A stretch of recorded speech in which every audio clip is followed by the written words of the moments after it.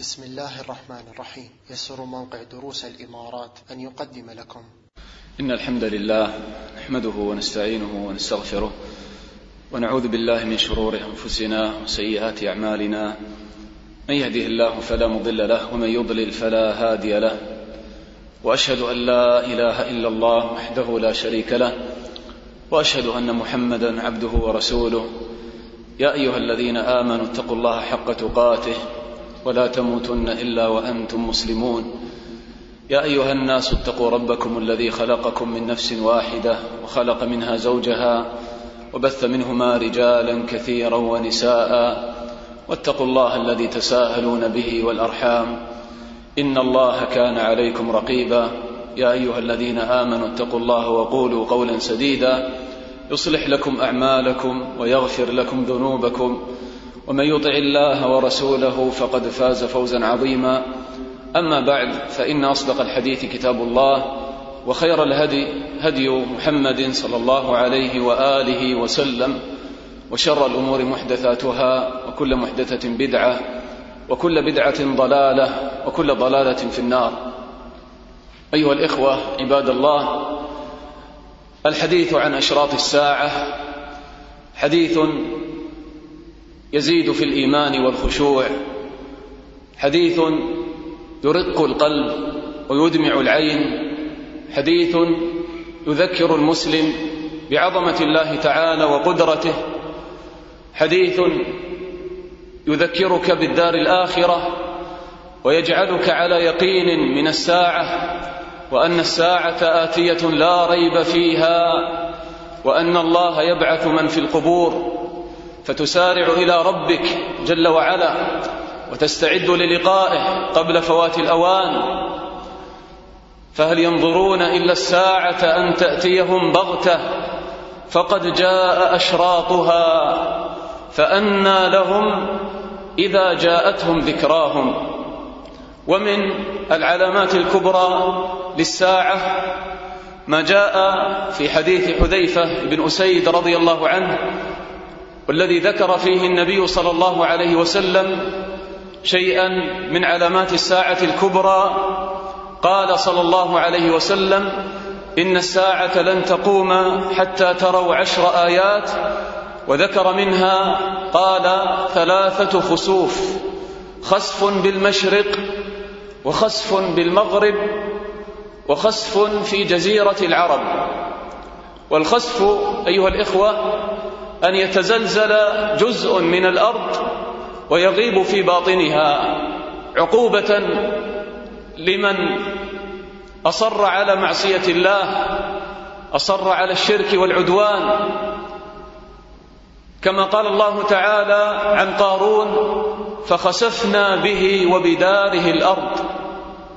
وقال الله تعالى: أأمنتم من في السماء أن يخسف بكم الأرض فإذا هي تمور. وقد ذكر النبي صلى الله عليه وسلم أن هذه الأمة سيصيب بعضها خسف في أحاديث متفرقة، فقد قال صلى الله عليه وسلم: يكون في آخر هذه الأمة خسف ومسخ وقذف. فقالت عائشة رضي الله عنها: يا رسول الله، أنهلك وفينا الصالحون؟ فقال صلى الله عليه وسلم: نعم، إذا ظهر الخبث. والخبث هي المعاصي والذنوب، كما قال النبي صلى الله عليه وسلم: ليشربن ناس من أمة الخمر يسمونها بغير اسمها، كما يسمونها اليوم بالمشروبات الروحية وغير ذلك.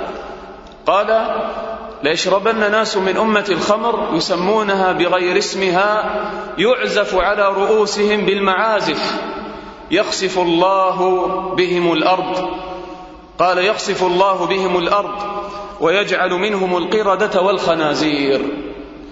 وذكر النبي صلى الله عليه وسلم أنه إذا ظهرت المعازف والقينات، يعني المغنيات، وشربت الخمر، فيقع الخسف والمسخ والقذف.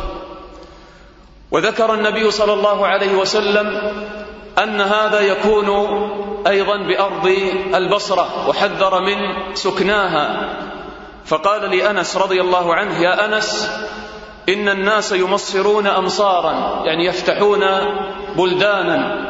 قال: فإن مصرا يقال له البصرة، فإن أنت مررت بها أو دخلتها فإياك وسباخها وكلأها ونخيلها وسوقها وباب أمرائها، وعليك بضواحيها، فإنه يكون بها خسف وقذف ورجف، وقوم يبيتون ويصبحون قردة وخنازير، والعياذ بالله.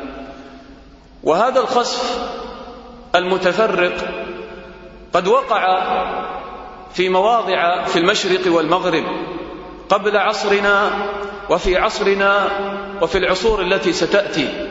وهذا الخسف يا عباد الله نذير بين يدي عذاب شديد، وهو تخويف من الله جل وعلا لعباده، وعقوبة لهؤلاء المصرين على معصية الله والمجاهرين بحرمات الله. وهذا الخسف وقع في أزمنة متفرقة، ووقع أيضا في زماننا كما هو مشهور في زلزال تركيا قبل سنوات، لما استهزأوا بالقرآن وأهانوا القرآن، وفي حفل بهذا الأمر فخسف الله تعالى بهم. وأما الخسوفات الثلاثة، خسف بالمشرق وخسف بالمغرب وخسف في جزيرة العرب، فهذه خسوفات عظيمة، وتكون عامة لبلاد أو بلدان كثيرة وكبيرة، فتكون آية ظاهرة لسكان الأرض جميعا. فهذه إلى الآن لم تقع، ونسأل الله تعالى أن يسلمنا وأن يسلم بلادنا من المعاصي والشهوات. فيا عباد الله، علينا أن نقبل على ربنا وأن نتوب إلى الله إن أردنا السلامة والعافية. والنبي صلى الله عليه وسلم كان يستعيذ بالله في كل صباح ومساء من الخسف، كما في الذكر والدعاء المعروف: اللهم إني أسألك العافية في الدنيا والآخرة، اللهم إني أسألك العفو والعافية في ديني ودنياي وأهلي ومالي، اللهم استر عوراتي وآمن روعاتي، اللهم احفظني من بين يدي ومن خلفي وعن يميني وعن شمالي ومن فوقي، وأعوذ بعظمتك أن أغتال من تحتي. وأعوذ بعظمتك أن أغتال من تحتي، يعني الخسف. والخسف كما رأينا إنما يقع على من أصر على معصية الله واستهان بحرمات الله. فعلينا يا عباد الله أن نتوب إلى الله تعالى، وإلا فهذا الخسف الذي سيكون لا محالة في جزيرة العرب سيكون في مكان هو أخبث مكان وأشد الأمكنة عصيانا وفجورا. فالأرض لا تقدس أحدا، وإنما يجازي الله تعالى الناس بما عملوا. والله تعالى يقول: وضرب الله مثلا قرية كانت آمنة مطمئنة يأتيها رزقها رغدا من كل مكان فكفرت بأنعم الله فأذاقها الله لباس الجوع والخوف بما كانوا يصنعون.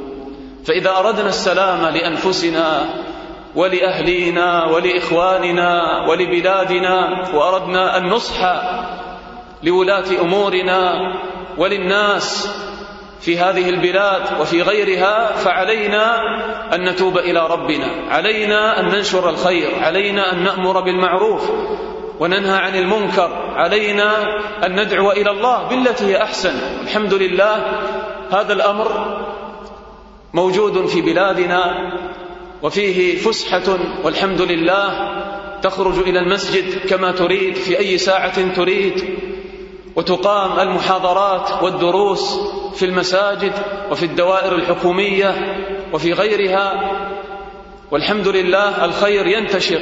نعم النقص موجود والشهوات موجودة، ولكن فرص الدعوة إلى الله كبيرة وعظيمة، فعلينا أيها الإخوة أن نقبل على الإصلاح، فالله تعالى إنما يحفظ الناس بإصلاحهم، لا تكتفي بنفسك وإنما قم على غيرك. وأنا أذكر موقفا سمعته في إعصار تسونامي هذا الذي وقع في دول شرق آسيا وأندونيسيا، قصة أحدهم أنه نجا من هذا الإعصار بعجوبة، وقد غطى الإعصار قريته بأمتار كبيرة وكثيرة، ولكن نجا هذا الإنسان.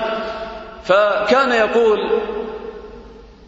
الذي نجاني، وأرجو أن يكون هذا العمل متقبلا عند الله ولذلك نجاني الله تعالى من هذا العذاب، أني كنت ألصق صفة صلاة النبي صلى الله عليه وسلم في المساجد في هذه القرية وغيرها. هذا هو همه، يريد أن يعلم الناس صفة صلاة النبي صلى الله عليه وسلم، فكان يلصق هذه الأوراق التي فيها صفة صلاة النبي صلى الله عليه وسلم في المساجد وفي غيرها، يريد أن ينشر شأن الصلاة وعظم الصلاة وصفة صلاة النبي صلى الله عليه وسلم. ويقول: أنا ما لي عمل إلا هذا العمل الذي أظنه كان سبب نجاتي من هذا العذاب. فعلينا يا عباد الله أن نقبل على التوبة إلى الله تعالى وإصلاح أنفسنا وغيرنا بقدر استطاعتنا. ثم كذلك أيها الإخوة من العلامات بعد ذلك، وإذا ظهرت هذه العلامة فهي تدل على اقتراب الساعة قربا شديدا، ثم يأتي على الناس آية عظيمة وهي إنذار شديد وعذاب أليم في نفس الوقت، ألا وهي الدخان، كما قال ربنا جل وعلا: فارتقب يوم تأتي السماء بدخان مبين يغشى الناس هذا عذاب أليم. فارتقب يوم تأتي السماء بدخان مبين، بدخان ظاهر واضح يعم السماء، وهذا والله إنذار شديد. نحن اليوم لو رأينا حريقا كبيرا وتصاعد الدخان الأسود في السماء وملأ جزءا من السماء، يشعر الإنسان في نفسه بشيء من الفزع والخوف، فكيف بالدخان الذي يكون من علامات الساعة؟ ويقول الله تعالى فيه: فارتقب يوم تأتي السماء بدخان مبين يغشى الناس، يغطي الناس ويعم الناس، هذا عذاب أليم. فيقول الناس يومئذ: ربنا اكشف عنا العذاب إنا مؤمنون أنى لهم الذكرى وقد جاءهم رسول مبين، ثم تولوا عنه وقالوا معلم مجنون إنا كاشف العذاب قليلا. فهذه آية وتنقضي، ولكن سرعان ما يرجع الناس إلى معصية الله. إنا كاشف العذاب قليلا إنكم عائدون. يقول النبي صلى الله عليه وسلم في هذا الدخان: إن ربكم أنذركم ثلاثا، وذكر منها قال: الدخان يأخذ المؤمن كالزكمة، يكون على المؤمن مثل الزكام. قال: ويأخذ الكافر فينتفخ حتى يخرج من كل مسمع منه، والعياذ بالله. فيه عذاب شديد على الكافر، فيأخذ الكافر وينتفخ جسد الكافر من هذا الدخان، ثم يخرج من كل منفذ ومسمع منه، من أذنيه وأنفه ودبره وفمه، وهكذا يتعذب بهذا العذاب الأليم. وهذا الدخان أيها الإخوة غير الدخان الذي أصاب قريشا في زمن النبي صلى الله عليه وسلم. فقريش لما أبطأوا عن الإسلام دعا عليهم النبي صلى الله عليه وسلم فقال: اللهم أعني عليهم بسبع كسبع يوسف. كالسنوات السبع في عصر يوسف عليه الصلاة والسلام، السنوات الشداد التي فيها قحط، فدعا عليهم بهذا.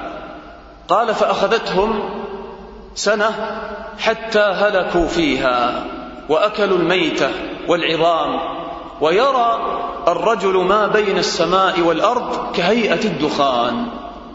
فهذا وقع في زمن النبي صلى الله عليه وسلم، وكان عذابا على قريش، على كفار قريش، ولم يكن عاما للناس كما قال الله تعالى: فارتقب يوم تأتي السماء بدخان مبين. هذا دخان حقيقي. أما الدخان الذي كان في زمن النبي صلى الله عليه وسلم كان يخيل للرائي من شدة الجوع أن هناك دخان في السماء. ثم أيضا الله تعالى يقول: يغشى الناس، أي عامة الناس، وهذا إنما كان على كفار قريش. فإذا الدخان دخانان: دخان وقع في زمن النبي صلى الله عليه وسلم على كفار قريش، وأما الدخان الذي هو من علامات الساعة فسيقع في الأيام القادمة. نسأل الله تعالى السلامة والعافية. ولا يدري الواحد منا هل سيرى هذا الدخان أو لا، وما ذلك ببعيد أيها الإخوة. إذا كان في اليوم الواحد أو الأسبوع الواحد تسقط دول وتقوم دول وتتغير الأوضاع في العالم، فلا تستبعد إتيان هذه العلامات يا عبد الله، واستعد وتذكر بهذا الدخان العظيم، الدخان الذي يخرج من نار جهنم، كما قال ربنا جل وعلا: انطلقوا إلى ما كنتم به تكذبون، انطلقوا إلى ظل ذي 3 شعب لا ظليل ولا يغني من اللهب، إنها ترمي بشرر كالقصر كأنه جمالة صفر. فالنار نار جهنم أيضا يخرج منها دخان عظيم حتى يتشعب إلى شعب 3 لا ظليل ولا يغني من اللهب، يكون عذابا على الكفار والعياذ بالله. ثم قبل القيامة أيها الإخوة يحدث حدث عظيم، والناس على الأرض عامتهم من الكفار والفجار والعياذ بالله، لأنه كما تقدم في العلامات الماضية أن الله تعالى لما ينصر المسلمين بقيادة عيسى بن مريم عليه الصلاة والسلام فينشر الإسلام ويقتل الخنزير ويكسر الصليب، ولا يبقى بيت حجر ولا مدر إلا وقد دخله هذا الإسلام. ثم بعد ذلك يرسل الله تعالى ريحا طيبة تأخذ أرواح المؤمنين برفق، فيبقى شرار الناس وعليهم تقوم الساعة، كما قال النبي صلى الله عليه وسلم: لا تقوم الساعة حتى تضطرب أليات نساء دوس على ذي الخلصة. ذي الخلصة صنم باليمن كان يعبد، فيعود هذا الصنم وتطوف حوله النساء. وقال النبي صلى الله عليه وسلم: والذي نفسي بيده لا تفنى هذه الأمة حتى يقوم الرجل إلى المرأة فيفترشها في الطريق، فيكون خيارهم يومئذ من يقول: هلا واريتها وراء هذا الحائط، فينتشر الفساد والعياذ بالله. ولعله في هذا الزمان تهدم الكعبة، كما أخبر النبي صلى الله عليه وسلم قال: يخرب الكعبة ذو السويقتين تصغير ساقي الإنسان من الحبشة. قال في وصفه: كأني أراه أسود أفحج، يعني في ساقيه اتساع من الأعلى، ينقضها حجرا حجرا، لأنه ما بقي إلا شرار الناس. فيقدر الله تعالى برحمته وحكمته أن ينقض هذا البيت حجرا حجرا حتى لا يقع عليه الدمار إذا وقعت القيامة.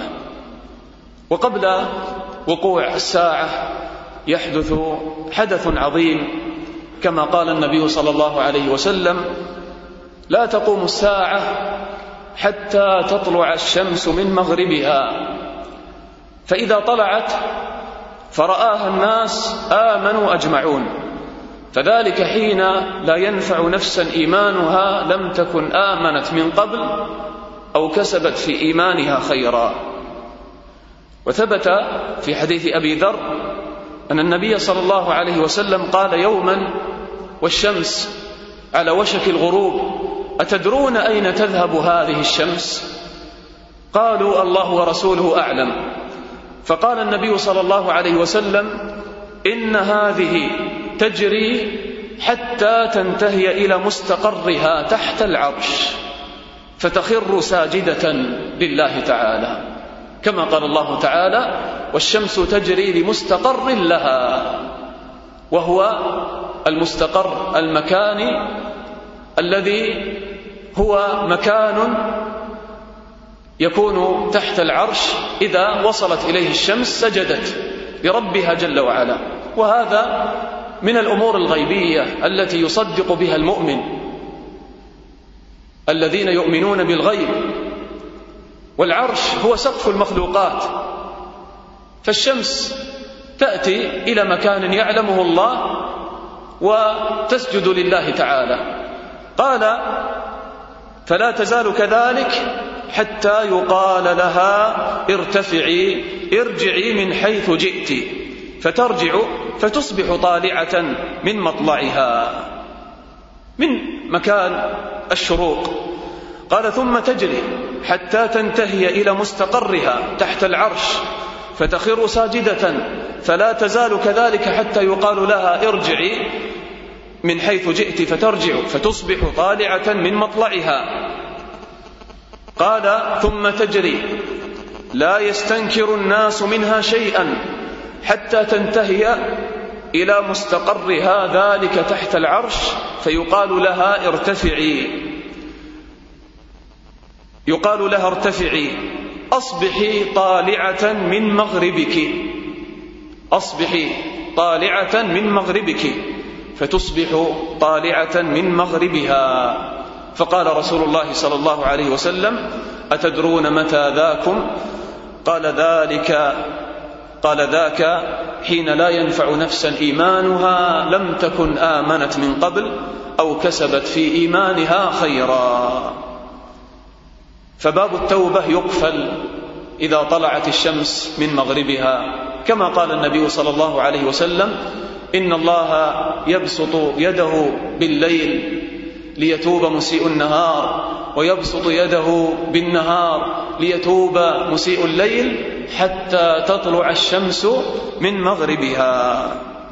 ولا تقبل التوبة حينئذ، لأن هذه الآية أيها الإخوة الأخوات آية عظيمة يراها كل من كان في ذلك الزمان، فتنكشف الحقائق للناس ويشاهدون هذا الهول العظيم. تخيل الآن أنك تصلي الفجر وتنتظر الشروق، وإذا بالشمس ما تطلع من المكان الذي تطلع منه دائما، وإنما تخرج مرة أخرى من المغرب، واليوم والزمان يكون زمان غروب، فيدخل القلوب الهيبة والخوف من الله، ويعلمون أن الله تعالى هو الحق المبين، ويعلمون أن الله تعالى هو المعبود الحق يتصرف في كونه كما يشاء، وقد اقترب الوعد الحق، فيتوبون ويؤمنون ويقبلون، ولكن لا ينفع الندم يومئذ، ولا تنفع التوبة يومئذ، كما قال الله تعالى: يوم يأتي، قال: هل ينظرون إلا أن يأتيهم، قال: هل ينظرون إلا أن تأتيهم، قال الله تعالى: يوم يأتي بعض آيات ربك، يوم يأتي بعض آيات ربك لا ينفع نفسا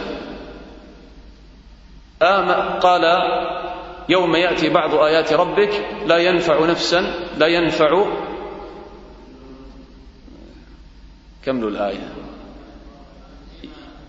لا ينفع نفسا إيمانها لم تكن آمنت من قبل. لا ينفع نفسا إيمانها لم تكن آمنت من قبل، يعني إذا كان أراد الكافر أن يسلم فلا تنفعه التوبة، أو كسبت في إيمانها خيرا، أراد العاصي أن يتوب فلا يقبل ذلك منه، لأن الإيمان أصبح إيمانا مشاهدا، والإيمان المعتبر هو الإيمان بالغيب. وهكذا يتذكر المؤمن الإخوة بهذه الآية الموعد الثاني لقفل باب التوبة، وهو إذا بلغت الروح الحلقوم، كما قال النبي صلى الله عليه وسلم: إن الله يقبل توبة العبد ما لم يغرغر، فلولا إذا بلغت الحلقوم وأنتم حينئذ تنظرون ونحن أقرب إليه منكم ولكن لا تبصرون. وقال الله تعالى: كلا إذا بلغت التراقي وقيل من راق وظن أنه الفراق والتفت الساق بالساق إلى ربك يومئذ المساق. فعليك أن تتوب إلى الله تعالى قبل أن يفوت الأوان، قبل أن يأتيك الموت، فعندها تقول: رب ارجعون لعلي أعمل صالحا فيما تركت. كلا إنها كلمة هو قائلها ومن ورائهم برزخ إلى يوم يبعثون. أو أنه يأتي عليك هذا الزمان وتطلع الشمس من مغربها فلا ينفع نفسا إيمانها لم تكن آمنت من قبل أو كسبت في إيمانها خيرا. ثم بعد ذلك أيها الإخوة، بعد أن يقفل باب التوبة، تظهر الدابة تميز بين الناس فيعرف الكافر من المؤمن، كما قال الله تعالى: وإذا وقع القول عليهم أخرجنا لهم دابة من الأرض تكلمهم أن الناس كانوا بآياتنا لا يوقنون. وإذا وقع القول عليهم يعني بسبب التمادي في الكفر والعصيان وجب الوعيد عليهم والعذاب، فيخرج الله تعالى دابة من الأرض تكلمهم أن الناس كانوا بآياتنا لا يوقنون. يقول النبي صلى الله عليه وسلم: إن أول الآيات خروجا طلوع الشمس من مغربها. قال العلماء يعني الآيات السماوية. قال: وخروج الدابة على الناس ضحى، وأيهما ما كانت قبل صاحبتها فالأخرى على أثرها قريبا. يعني خروج الدابة وطلوع الشمس من مغربها يأتيان معا، وأيهما كانت قبل صاحبتها فالأخرى على إثرها مباشرة. وقال النبي صلى الله عليه وسلم: تخرج الدابة فتسم الناس على خراطيمهم. تسم الناس، الوسم هي العلامة الظاهرة الواضحة، تسم الناس على خراطيمهم على أنوفهم، هذا مؤمن وهذا كافر، فيتميز الناس. قال: تخرج الدابة فتسم الناس على خراطيمهم، ثم يعمرون حتى يشتري الرجل البعير فيقول: ممن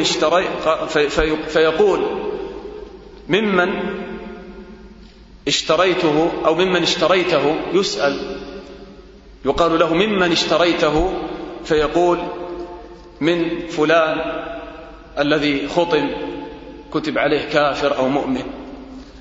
وأيضا جاء في حديث فيه شيء من الضعف أن هذه الدابة معها عصا موسى وخاتم سليمان، ولكن هذا الحديث يعني في سنده ضعف، فيه أنها تخطم الكافر بالخاتم وتجلو وجه المؤمن بالعصا، حتى إن أهل الخوان يعني ما يوضع عليه الطعام ليجتمعون على خوان فيقولون: هذا مؤمن وهذا كافر.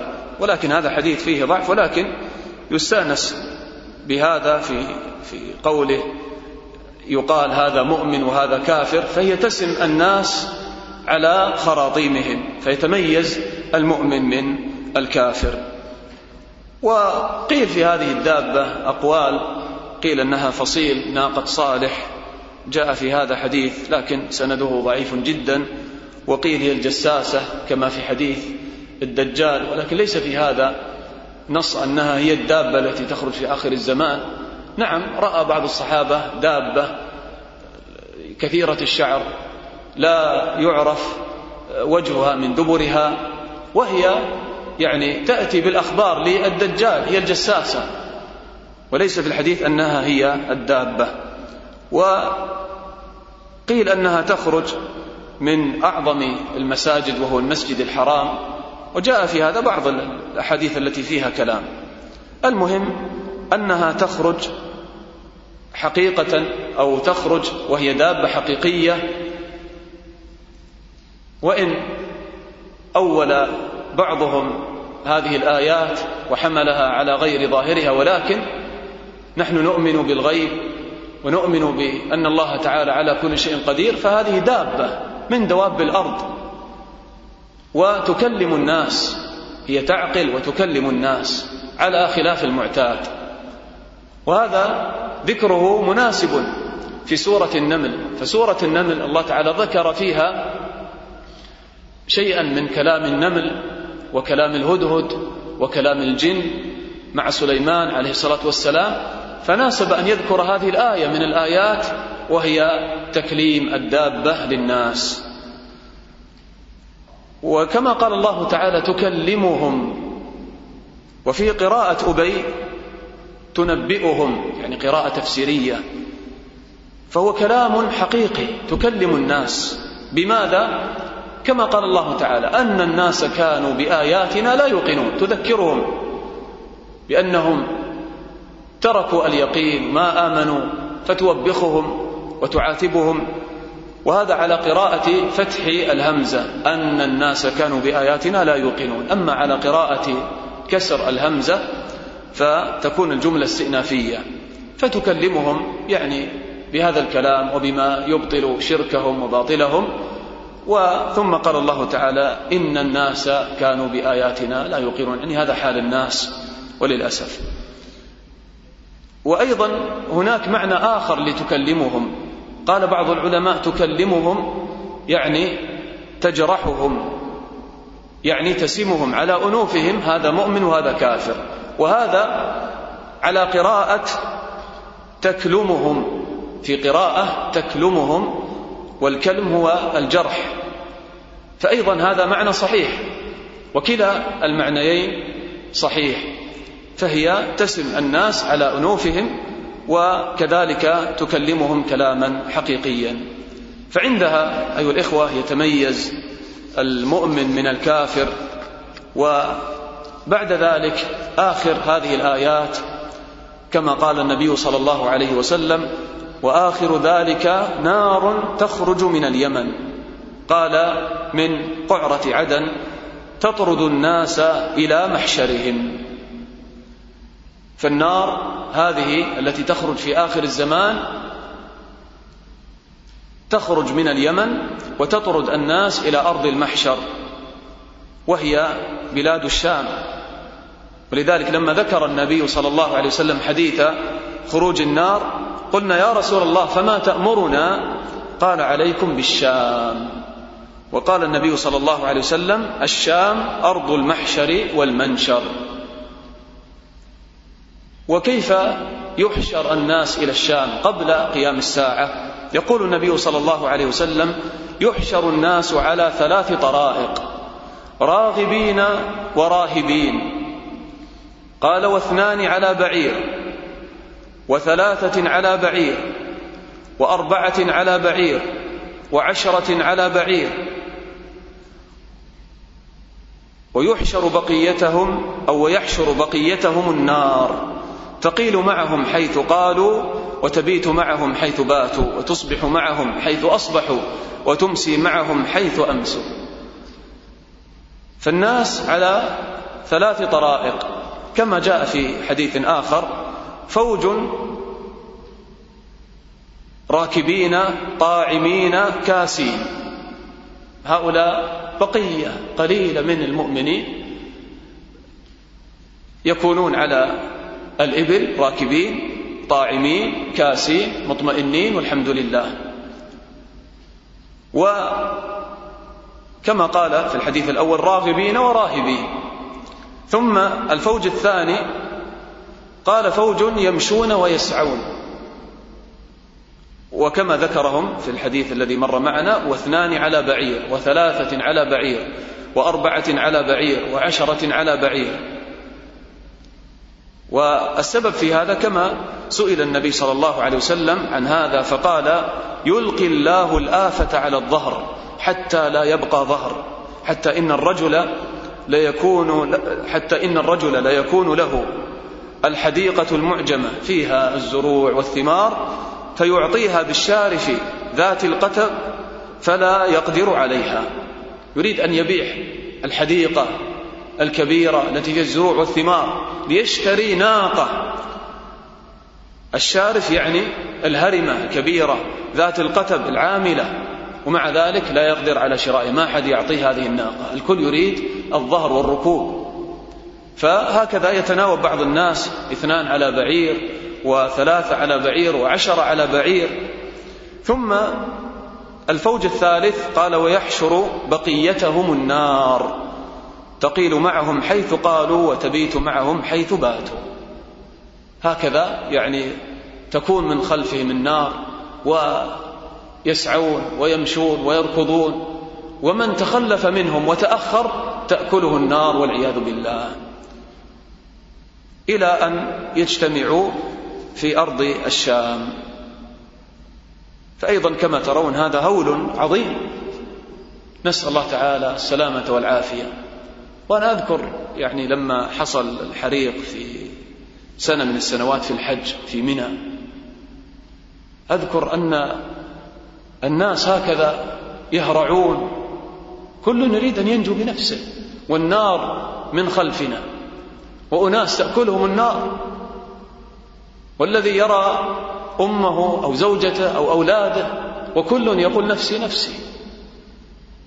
فالأمر شديد، فكيف بهذه النار التي تحشر عامة الناس إلى أرض الشام؟ فهكذا يحشر الناس، يعني يجتمعون، والحشر هو الجمع، فيجمعون في أرض الشام، هذه الأرض المباركة. ثم بعد ذلك الإخوة تقوم الساعة، وكما قال الله تعالى: ونفخ في الصور فصعق من في السماوات ومن في الأرض إلا من شاء الله ثم نفخ فيه أخرى فإذا هم قيام ينظرون. كما قال النبي صلى الله عليه وسلم قال: ولتقومن الساعة وقد نشر الرجلان ثوبهما بينهما فلا يتبايعان ولا يطويانه. قال: ولتقومن الساعة وقد انصرف الرجل بلبن لقحته فلا يطعمه. الآن حلب الناقة يريد أن يشرب من هذا اللبن فتقوم الساعة ويصعق. قال: ولتقومن الساعة وقد رفع أحدكم أكلته إلى فيه فلا يطعمها. كما قال الله تعالى: ما ينظرون إلا صيحة واحدة تأخذهم وهم يخصمون فلا يستطيعون توصية ولا إلى أهلهم يرجعون.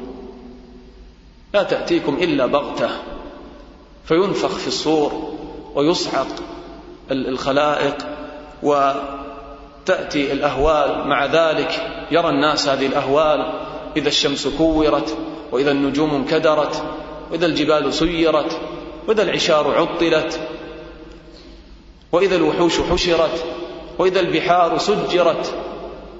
فهكذا هذه الأهوال تكون أمام الناس ويشاهدون هذه الأهوال الشديدة والعياذ بالله، هي عذاب في ذاتها.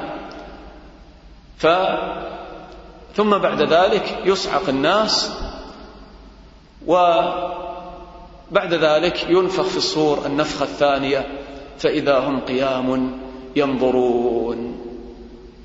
وهكذا تأتي بعد ذلك أهوال القيامة وكل يرى ما قدم في هذه الدنيا. يا أيها الإنسان إنك كادح إلى ربك كدحا فملاقيه. وكما قال الله تعالى: كلا إذا دكت الأرض دكا دكا وجاء ربك والملك صفا صفا وجيء يومئذ بجهنم يومئذ يتذكر الإنسان. يومئذ يتذكر الإنسان وأنى له الذكرى.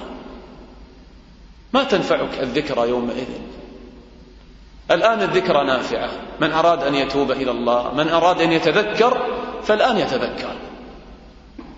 وذكر فإن الذكرى تنفع المؤمنين. ونسأل الله تعالى أن يجعلنا من المتذكرين التائبين المعتبرين قبل أن نكون عبرة لغيرنا. فالآن الإخوة نبادر إلى التوبة إلى الله تعالى. وقد سمعنا هذه العلامات العظيمة، هذه الأهوال الشديدة بين يدي الساعة، ثم ما بالك بالأهوال التي تكون بعد الساعة. إذا كانت هذه مقدمات فقط للساعة، والمقدمة تكون أخف مما يأتي بعدها، فكيف بالساعة وأهوالها؟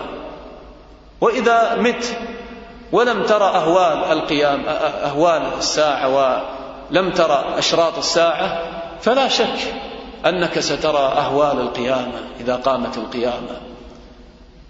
فالله تعالى يجمع الناس جميعا، الأولين والآخرين، يقومون، تخيل،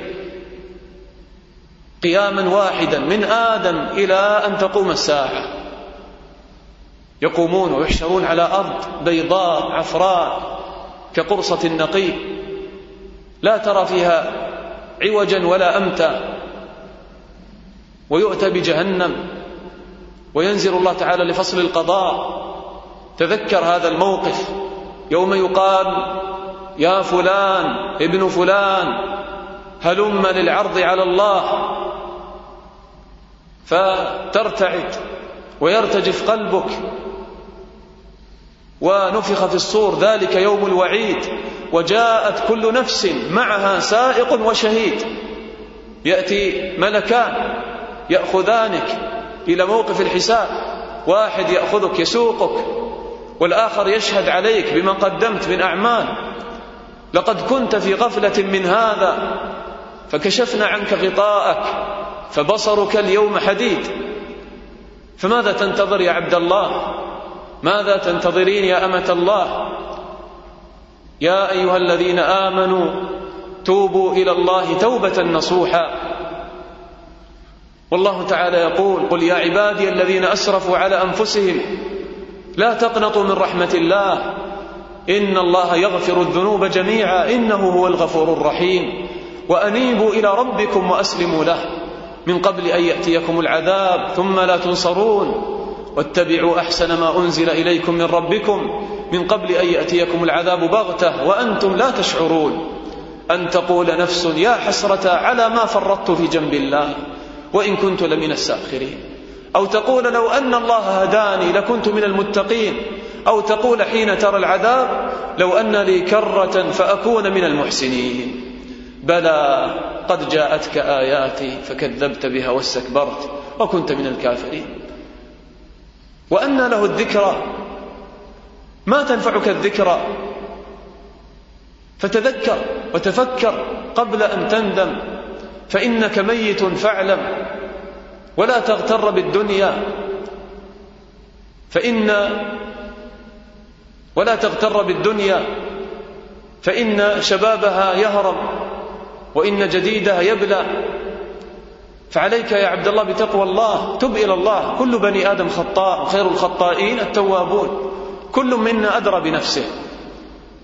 الذي هو مقصر في ترك الصلاة، مقصر في الصلاة، يترك الصلاة، يترك صلاة الجماعة ويضيع صلاة الفجر أو يؤخر الفجر عن وقتها، يتوب إلى الله تعالى قبل أن يأتيه الموت، يأتيه الأجل. بعد ذلك والله سيندم.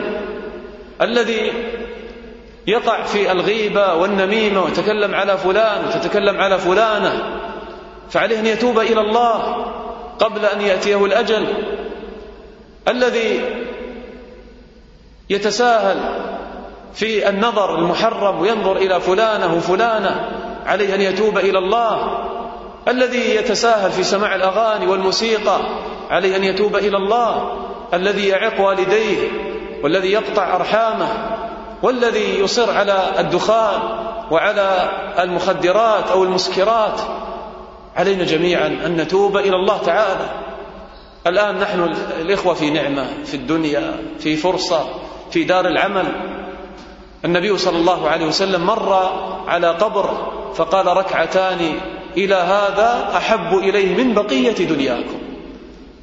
ماذا يتمنى هذا الذي في قبره؟ يتمنى أن يقوم فقط ليصلي ركعتين، ليذكر الله تعالى، ليسبح الله، ليقول لا إله إلا الله.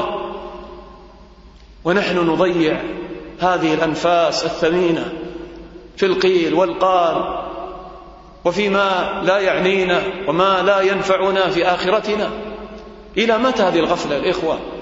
إلى متى هذا البعد عن الله؟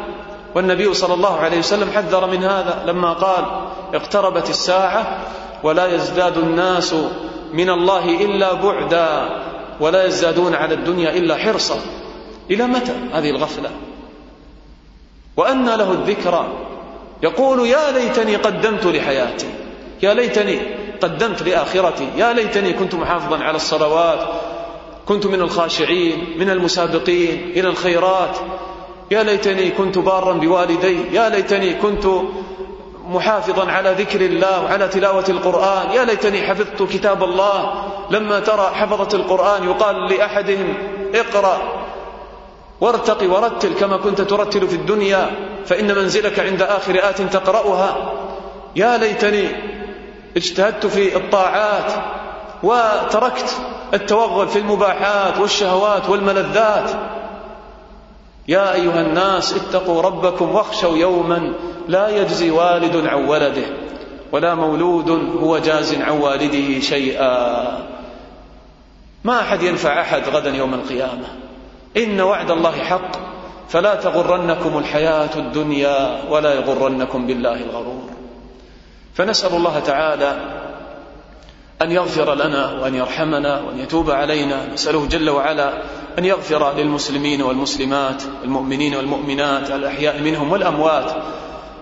نسأله جل وعلا أن يجيرنا من النار وأن يقينا من الفتن والأهوال التي تكون بين يدي الساعة، وأن يحفظنا وأن يحفظ إيماننا. نسأله جل وعلا أن يغفر لنا ويرحمنا. ونختم بما كان يختم به نبينا صلى الله عليه وسلم مجالسه، فكان يقول: اللهم اقسم لنا من خشيتك ما تحول به بيننا وبين معصيتك، ومن طاعتك ما تبلغنا به جنتك، ومن اليقين ما تهون به علينا مصائب الدنيا، ومتعنا اللهم بأسماعنا وأبصارنا وقواتنا ما أحييتنا، واجعله الوارث منا، واجعل ثأرنا على من ظلمنا، وانصرنا على من عادانا، ولا تجعل مصيبتنا في ديننا، ولا تجعل الدنيا أكبر همنا ولا مبلغ علمنا، ولا تسلط علينا من لا يرحمنا. وسبحانك اللهم وبحمدك، أشهد أن لا إله إلا أنت، أستغفرك وأتوب إليك.